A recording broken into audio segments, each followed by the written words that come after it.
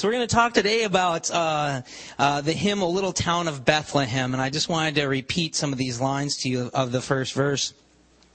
"O little town of Bethlehem, how still we see thee lie. Above thy deep and dreamless sleep, the silent stars go by. Yet in the dark streets shineth the everlasting light. The hopes and fears of all the years are met in thee tonight." And we've probably sung that a million times from the time we were very young till today. And how often have we really thought about the meaning of those words and the theology incorporated in these Christmas songs? Because these words are just steeped in theology and meaning, just meaning. And so these words, the words of this first verse here, paint a really vivid picture in our minds about the events surrounding the birth of Christ. "O little town of Bethlehem." You know, I'm sure that we all have an image in our minds as we say, "Oh, little town of Bethlehem." We probably have an image of some little town somewhere. We have some sort of association, mental association with what a little town is and what a little town is like. You know, maybe you picture a little corner general store, or maybe some old rundown buildings, or maybe a town with just dirt roads, or no stoplights, or maybe it's just the kind of town where if you're driving too fast and you blink, you miss it. Little town of Bethlehem. And then it says, "How still we see thee lie. Above thy deep and dreamless sleep, the silent stars go by." So add to the image of the little town, we're told that the birth took place on kind of a silent night, a sleepy night. So it's the point in the evening maybe where no one is out about, no one is stirring, but everyone is home. "Yet in thy dark streets shineth the everlasting light." And here we have dark versus light. And as we know in Scripture, dark versus light is symbolic of evil versus good a lot of times. And so we have the everlasting light appearing. Everlasting meaning eternal or divine. "The hopes and fears of all the years are met in thee tonight." And this is referring to the long-awaited fulfillment of the prophecy of deliverance and salvation to the Jewish people. I believe the inspiration for these words came from the gospel accounts of Jesus' birth. Both Matthew and Luke mention Jesus being born in the town of Bethlehem. But it's the Gospel of Matthew that affirms that Jesus being born in Bethlehem is a fulfillment of ancient messianic prophecy. So if you do have your Bibles today, I'm going to read from Matthew chapter 2, verses 1 through 6. I'll give you just a moment to get there. We're just going to read a portion of this story that maybe we don't always key in on. Matthew 2 says, "Now, after Jesus was born in Bethlehem of Judea, in the days of Herod the king, Magi from the east arrived in Jerusalem, saying, 'Where is he who has been born King of the Jews? For we saw his star in the east and have come to worship him.' When Herod the king heard this, he was troubled, and all Jerusalem with him. Gathering together all the chief priests and the scribes of the people, he inquired of them where the Messiah was to be born. They said to him, 'In Bethlehem of Judea, for this is what has been written by the prophet. And you, Bethlehem, land of Judah, are by no means least amongst the leaders of Judah. For out of you shall come forth a ruler who will shepherd my people Israel.'" So the chief priests and the scribes informed Herod that according to the Scripture, the Messiah would be born in Bethlehem. And both Matthew and Luke record and confirm that this is exactly what happened. Now, one thing you may not notice about this is that initially the Roman king and the Jewish religious leaders seemed to be unaware that the Messiah had been born. He said, because the first part of that first verse says, "Now after Jesus was born in Bethlehem, the Magi show up and they start asking around. And so it seems as though the king, the Roman king, the Jewish leadership, the religious leaders, the scribes and the Pharisees were kind of unaware that this was going on. And so it's awesome that God chose some really unlikely people to reveal the birth of his son to. Luke, he records that an angel announces the birth of his son to some shepherds that were shepherding and watching over their flocks in a nearby region. Matthew records that the appearance of a star reveals it to the Magi, who were, historically speaking, they were kind of mystics and astrologers in the East. And so the shepherds, they go and they see this newborn king, and then they go throughout the region, sharing with everybody that they come in contact with what had happened. The Magi, however, revealed it to the Roman king and to the Jewish religious leaders when they arrived in Jerusalem, asking, "Where is this newborn king of the Jews?" So Herod, he consults the chief priests and the scribes about the location and birth of the Messiah. And they, the chief priests and the scribes, turn to the prophets. And this is coming from Micah chapter 5, verse 2. As quoted by by Matthew. "But as for you, Bethlehem Ephrathah, too little to be among the clans of Judah, from you one will go forth for me to be ruler in Israel. His goings forth are from long ago, from the days of eternity." Now let me give you a little bit of background on Micah and on this prophecy. Because historically speaking, the nation of Israel was prone to repeating the same kind of cyclical pattern of behavior. They went in cycles over and over again, almost as if they were going in circles. You see, starting with them being in Egypt and coming out of Egypt, God would usually deliver the Israelites from some foreign enemy, some foreign oppressor. And oftentimes, God would do this or accomplish this by sending a great leader, like a prophet or a king. The first one being Moses. And so, because of God's mighty works and his faithfulness to his people, the people would respond to God's love with love in return, and they would draw close to him, and their dedication to him and their service to him would increase. Then they would enjoy a time of blessing and peace, during which they would usually get comfortable and start drifting away from God once again. Idol worship and sin and social injustice would start increasing.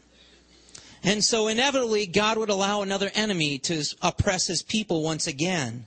And usually this is for a combination of reasons. Number one, judgment. But number two, also at the same time to get them to turn back to him once again. So as we read the Old Testament, we see this over and over and over again, this cycle, and they never seem to get out of it. And they had literally been repeating this cycle for hundreds of years. Now, before you think to yourselves, why did they keep repeating the same mistakes?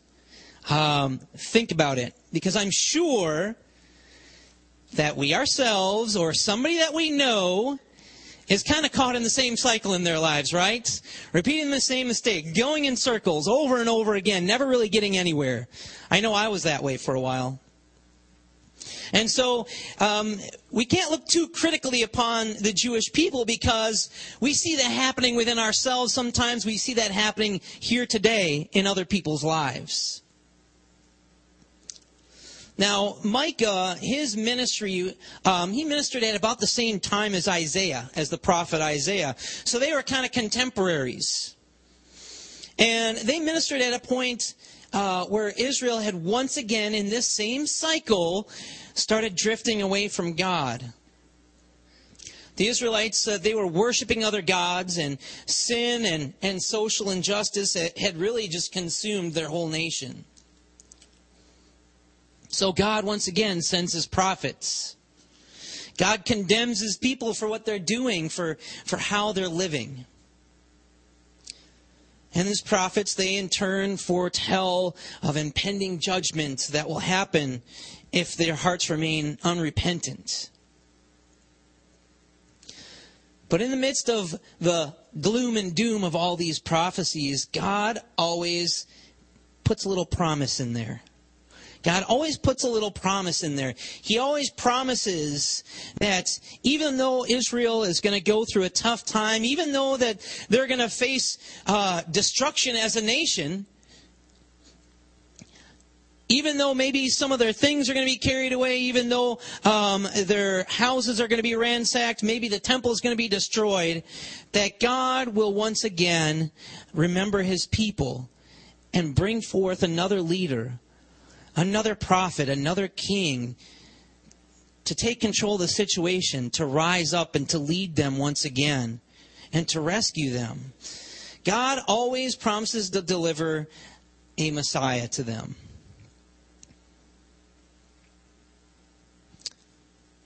So what happened following the ministry of Micah and Isaiah? Well, the Babylonians came and destroyed Israel. They were unrepentant. They kept going the same way they were going. They didn't listen to the prophets at the time.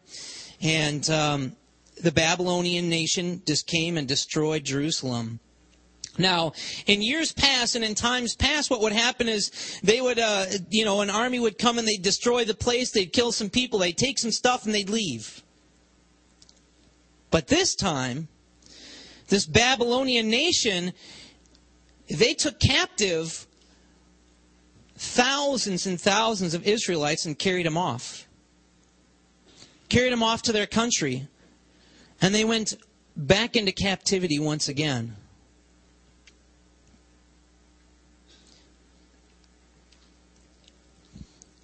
God does eventually deliver His people from exile in Babylon, but you see, this time is different. God doesn't deliver them in the way that they were accustomed to in times past. You see, what they were used to in times past was kings such as David rising up and, being a great military leader and defeating the enemy in military battles. And then they would rebuild the kingdom and they'd be strong and they'd be mighty and they'd be wealthy and blessed. But that's not what happened exactly this time. God didn't raise up a prophet like Moses to do all sorts of signs and wonders and give them a miraculous deliverance.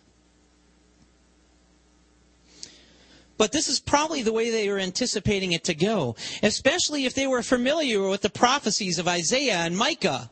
They were probably in Babylon holding on to these things and saying, one day God's going to deliver us once again. But God didn't do it that way. You see, when God delivered them in Babylon, they were just simply let go. They were simply released. And so this wasn't this climactic victory. There wasn't this miracle. There wasn't this great victory that gained them all this wealth and strengthened them as a nation. But this time they kind of just limped back. They limped back and they just did their best to rebuild what they could, how they could.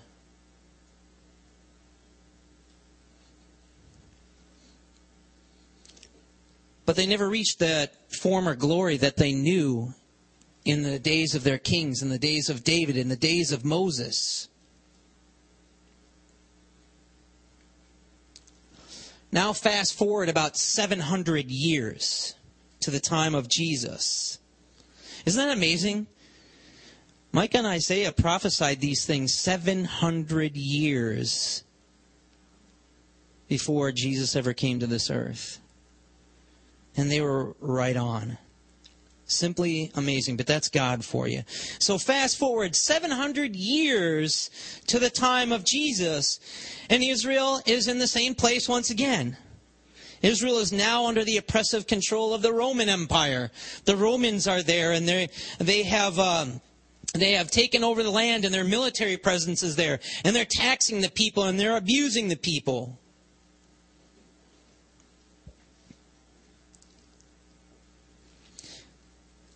And so the Jewish people, once again, they've still got this prophecy, in their back pocket. They've still got this little hope that God told them about this Messiah, this great Messiah that he was going to be sending. And so I can only imagine during that time, during the Roman time, that they were thinking, well, maybe it wasn't God's plan to send the Messiah at that time, during the Babylonian captivity. Maybe God is saving him for now. And so you can almost sense that maybe they were just still clinging on to that distant hope that Messiah would still be coming. Because God promised it, didn't he? And their experience with prophecy is the same as ours. God's words are yes and amen. He always comes through. So they carried this hope, albeit a distant hope, that God would still send the Messiah to lead them and help them overthrow their oppressors and reestablish the kingdom of Israel to the glory it once knew, a glory that they had read about and heard about. God would send the Messiah, but a different type of Messiah than the one that they had expected or the one they had read about in their scriptures, which is our Old Testament. His entrance onto the scene would not be one of pomp and circumstance. The Gospels tell us he was born in a stable on a quiet night in the sleepy little town of Bethlehem. O little town of Bethlehem, how still we see thee lie. Above thy deep and dreamless sleep, the silent stars go by. Yet in the dark streets shineth the everlasting light. The hopes and fears of all the years, 700 of them, are met in thee tonight. So how were the hopes and fears of that last 700 years or so met when Jesus was born? Because Jesus did not overthrow the Romans, as we know well. Jesus did not reestablish the kingdom of Israel in the same manner as David had established it initially, hundreds of years prior. These hopes and fears were met through the coming of a Savior of a different kind. The Messiah did not save them from the oppression of the Romans. He saved them from the oppression of sin. You see, the Israelites didn't know it, but ultimately it was not Palestine. It wasn't the Palestinians. It wasn't the Edomites who conquered them. They didn't understand that it wasn't the Assyrians or the Babylonians who enslaved them. It was their sin. It was their turning from God. It was their worship of false idols. It was their social injustice. It was their sin that oppressed them. It was their sin that conquered them. It was their sin that defeated them. And so because they didn't realize it, they were caught in this cycle of going through it over and over and over again. A cycle that they were never ever able to free themselves from. So now we have the Messiah. And Isaiah, and we all are familiar with Isaiah chapter 53, I hope, the prophecy of the suffering servant. And I just want to read a little excerpt of this, because this also came 700 years prior. But the Lord has caused the iniquity of us all to fall on him. You see, these prophets 700 years ago told them what kind of Messiah to expect. And had they been able to see things through the eyes of the prophets, they would have seen who the real enemy was, and they would have seen what kind of Messiah was being sent to deliver them. But instead, they totally missed it. They're used to being in that same sin cycle over and over again. They were used to the same thing happening. They were used to God delivering them, sending this military leader, reestablishing the kingdom, and just giving them glory on earth. But it wasn't to be this time.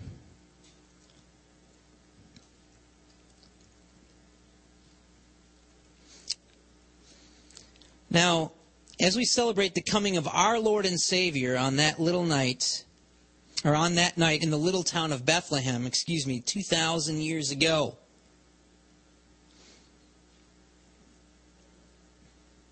we remember that we have been given a new blessed hope, as Paul calls it in his letter to Titus.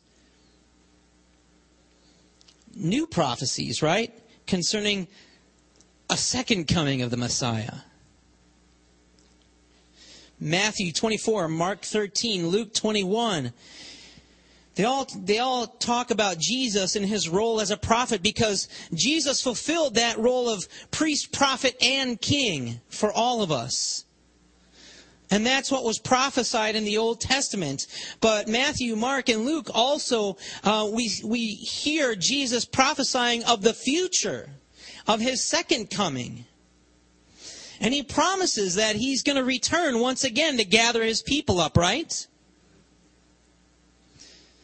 John 14:2, Jesus says that he's going to prepare a place for us in his Father's house. And he will come again and receive us unto himself.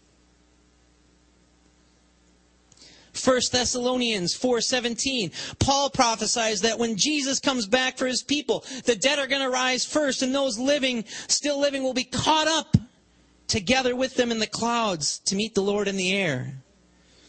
And again, this is not meant to be an exhaustive list, but 2 Peter 3:7-13, Peter tells us that the present heavens and earth will be thrown into the fire, and that we should be looking forward to a new heavens and a new earth in which righteousness dwells. Revelation 21, verse 4, and 22, verses 3-5. John writes that God will wipe every tear from our eyes. I really love that. I love that promise. I love that prophecy. And that there will be no more death. There will be no more mourning. There will be no more crying. There will be no more pain. That there will be no more curse. Praise the Lord. That there will be no more night or day because God himself will illumine us. And that we will reign with him forever.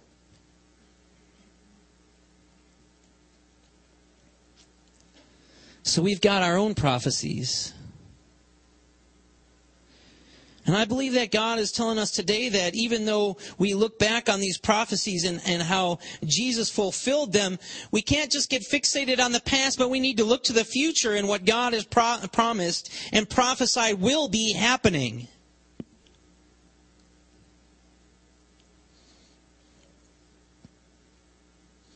While we hope in these promises, we are also forewarned of the days leading up to the second coming of the Messiah, aren't we? And again, this is not meant to be an exhaustive list, but, we're told that there will be wars and rumors of wars and natural disasters. We are told that believers will be deceived and turn away from the faith, that the world will hate Christians and persecute them. Now, I'm sorry, I know this is not your typical Christmas message, and believe me, I fought it, but I felt like the Spirit of the Lord wanted me to share this.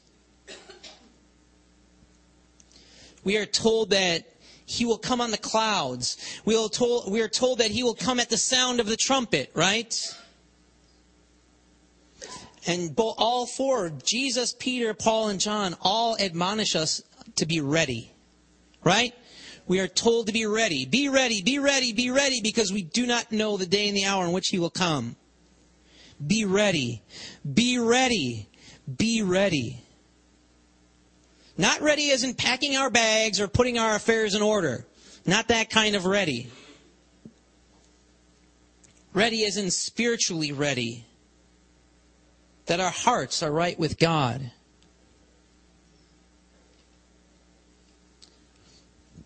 When Jesus was born in Bethlehem, many of the Jews were not ready.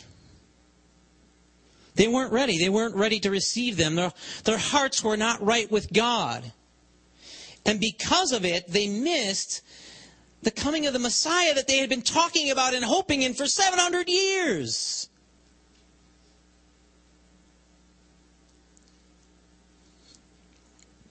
Now again, we can look back at the Israelites and be very critical of them.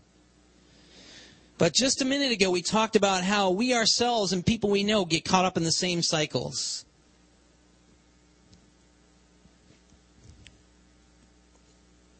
Be ready. The question is, will we listen to the prophets and prepare ourselves for Him coming again?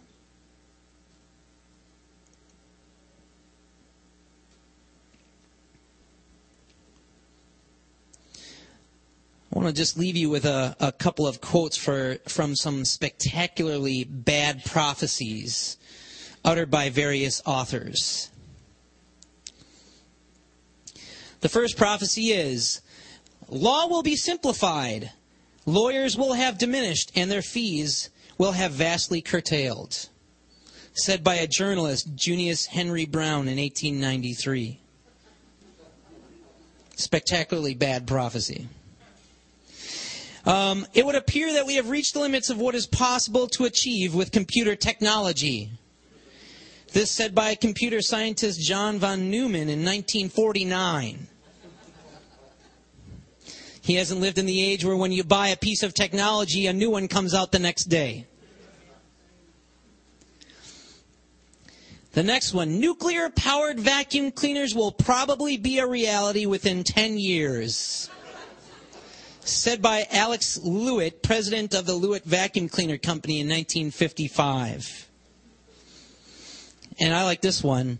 Before man reaches the moon, and this one came in 1959, so before man reaches the moon, your mail will be delivered within hours from New York to Australia by guided missiles. We stand on the threshold of rocket mail. Said by Arthur Summerfield, U.S. Postmaster General in 1959. Spectacularly bad prophecies. But let me tell you this. Jesus literally fulfilled hundreds of prophecies concerning His birth, His life, His death, and His resurrection. Statisticians have tried to calculate the odds of this, and the number is so big that we couldn't even put it on the screen. There's so many zeros. I think it's said like 1 times 10 to the 57th power, the chance that one man would fulfill all these prophecies. And I assure you that He will fulfill all the prophecies concerning His second coming as well. But with that comes a little bit of a caveat. It is also prophesied that in the last days many will be led astray, right? By false teachings, by false Christs, by the cares of the world. And that because of persecution, many hearts will grow cold. Now these are the only prophecies in the Bible that I don't want to be any part of.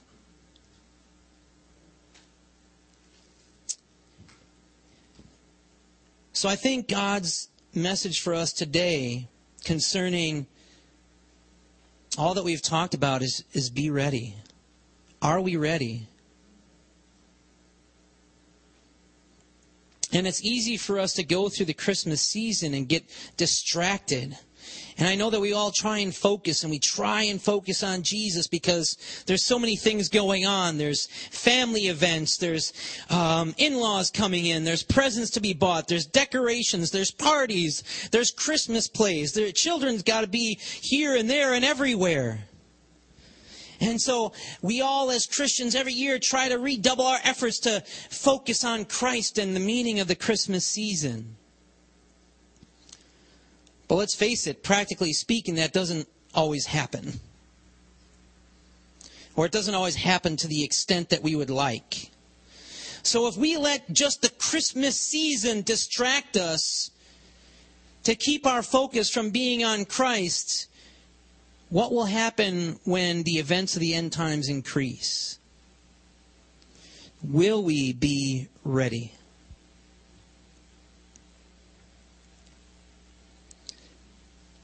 As we close this service, I do want to take a moment so that we can all examine our hearts to see if we would be ready, if the second coming of the Messiah happened today. I believe that the Holy Spirit really wants to do something in some people's lives today. I believe He really wants to speak to people today. And so it would be remiss for us not to give Him that opportunity. So I would like us all to go ahead and, for just a few moments, close ourselves in with God. Allow His Spirit to speak to us.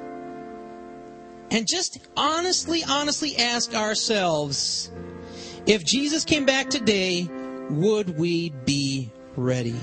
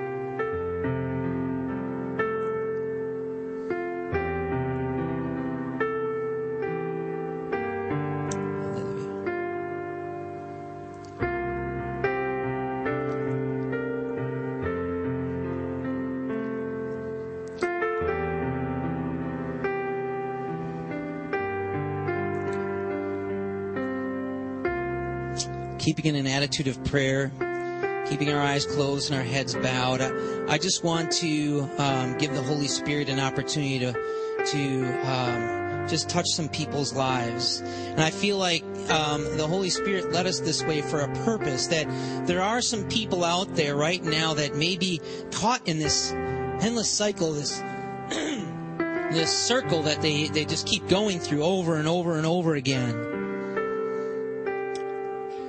Maybe the cares of this world, maybe things have led you a little bit astray. And maybe you're not sure if in this moment, if the Messiah came for a second time, that you would be ready.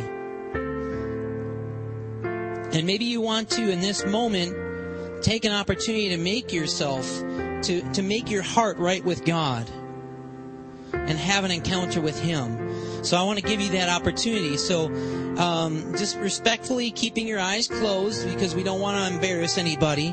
If there is anyone in here that wants to make themselves right with God, if they want to be ready, if they feel that the Holy Spirit, if you feel the Holy Spirit tugging at your heart, and you want to have that encounter with God today, if you want to make yourself ready today, just raise your hand quickly. You don't have to keep it up, but just slip it up for a moment and bring it back down. Hallelujah. Thank you.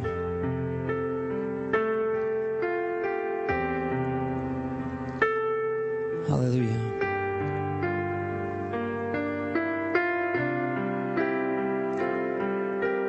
Hallelujah. Let's just all pray this prayer together. Heavenly Father, we want to be ready. We want to be ready to receive You. We know that You are coming, and that Your coming may be near. And we want to be ready. If there is anything within us that would cause us to miss You, I pray that You would heal us of it, deliver us of it, set us free from it today, because we don't want to miss You. We thank You for all that You are going to do. We look forward to Your coming again. In Jesus' name we pray. Amen. Amen. If you want to stay in an attitude of prayer, if you want to spend some more time with God, feel free to remain here and just pray. Come to the altars if you want. If you feel dismissed by God, go ahead and be dismissed.